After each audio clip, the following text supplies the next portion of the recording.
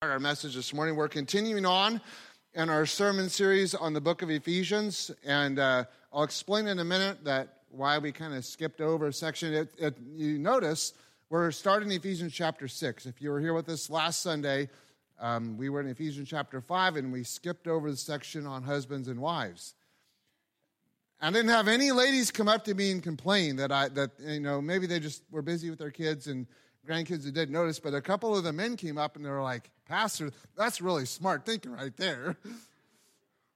But we're not skipping over it permanently. We're going to take a bigger picture, a different look today. We're going to go back to it. We're on vacation next week, so the week after, the end of July, we'll go back to Ephesians chapter 5. But Brother Ted's going to read from us the opening verses of Ephesians chapter 6.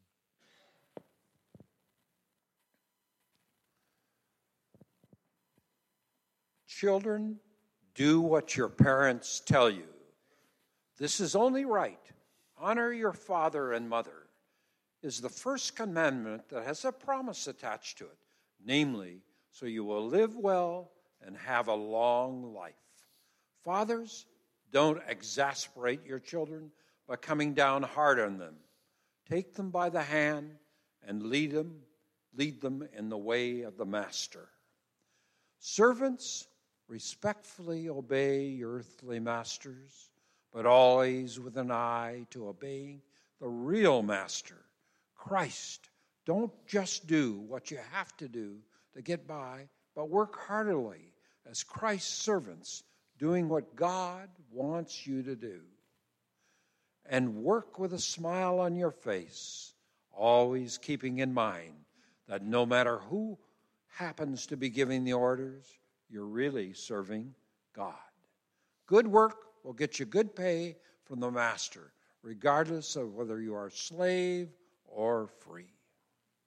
Masters, it's the same with you. No abuse, please, and no threats. You and your servants are both under the same master in heaven. He makes no distinction between you and them.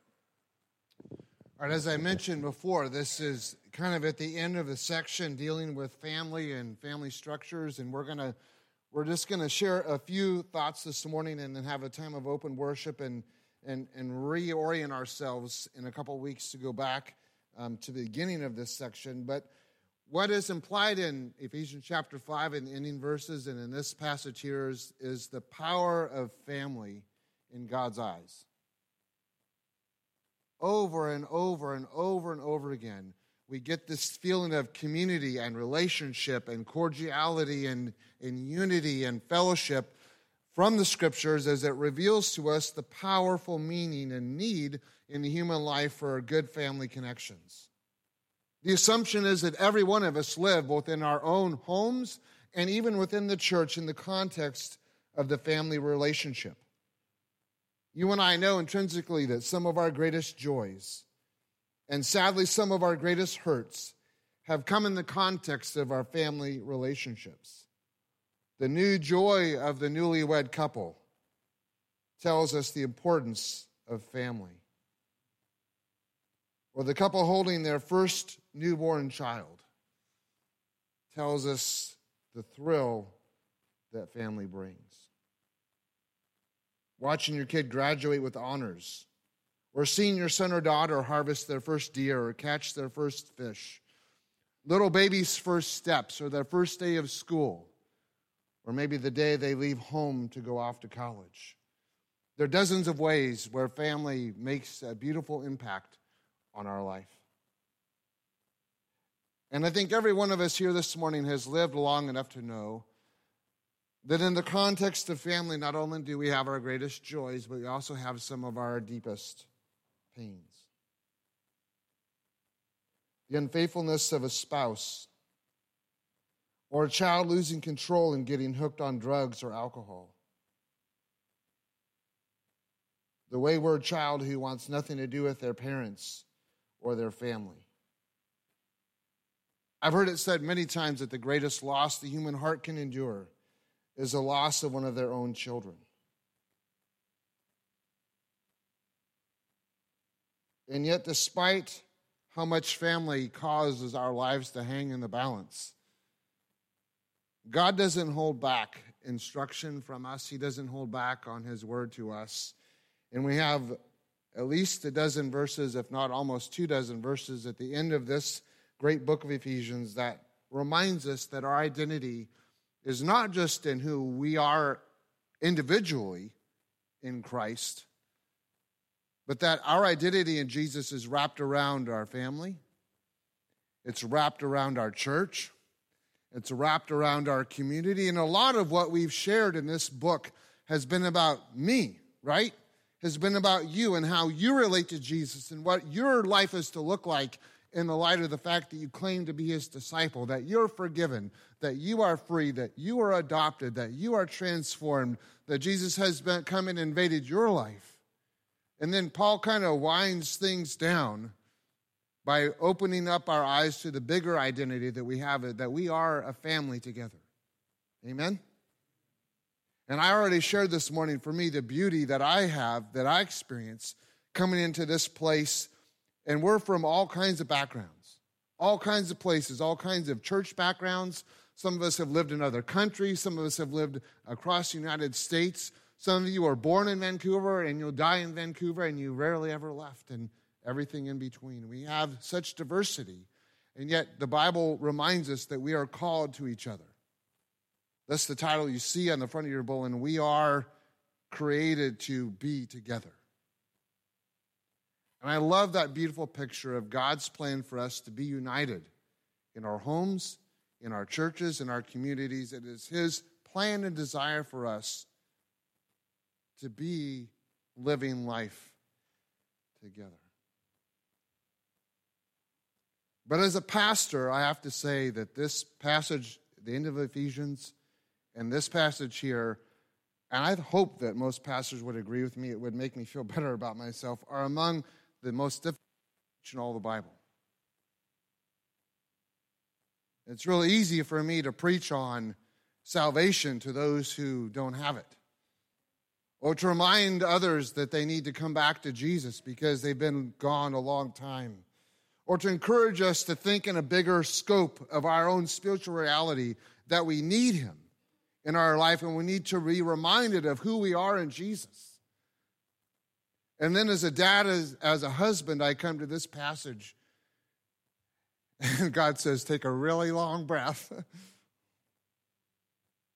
because this is who I want you to be in me. And I don't know that I can remember a time where I struggled more with a passage of Scripture trying to create something for all of us as I have this week. And I didn't know even up until last night what exactly was after here. And what God and I came up with was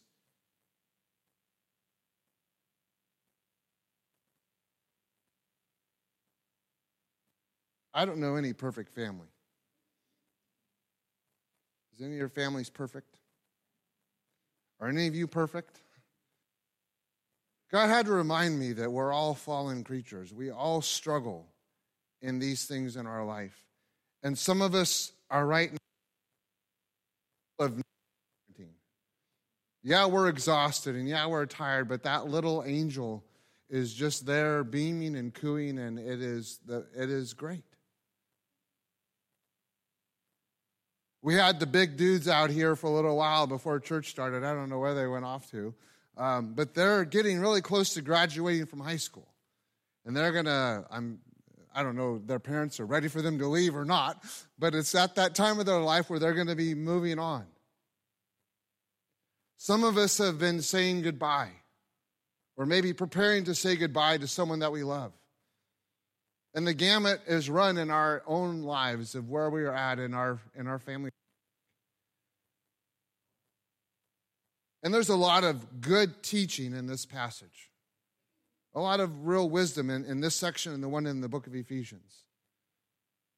But the Lord just said, Peter, there's a lot of hurt too, that just good teaching won't fix. And so when I mentioned earlier that we're just going to have a time of open worship, what I feel the Lord leading us to do is just to take time to listen to your own heart. as I'm going to listen to mine about what's going on in my family. As I think of the instructions to husbands and fathers and dads, it just reminds me how much I need Jesus. Reminds me how much I need to depend on him for each moment. And so what we're going to invite ourselves to do this morning is just for a few minutes is just to say, Lord, this is my family. This is me. And we're just going to have a quiet internal dialogue with the Holy Spirit about what's going on in our family. And I want to encourage you not to say if they would just fix themselves, everything would be right.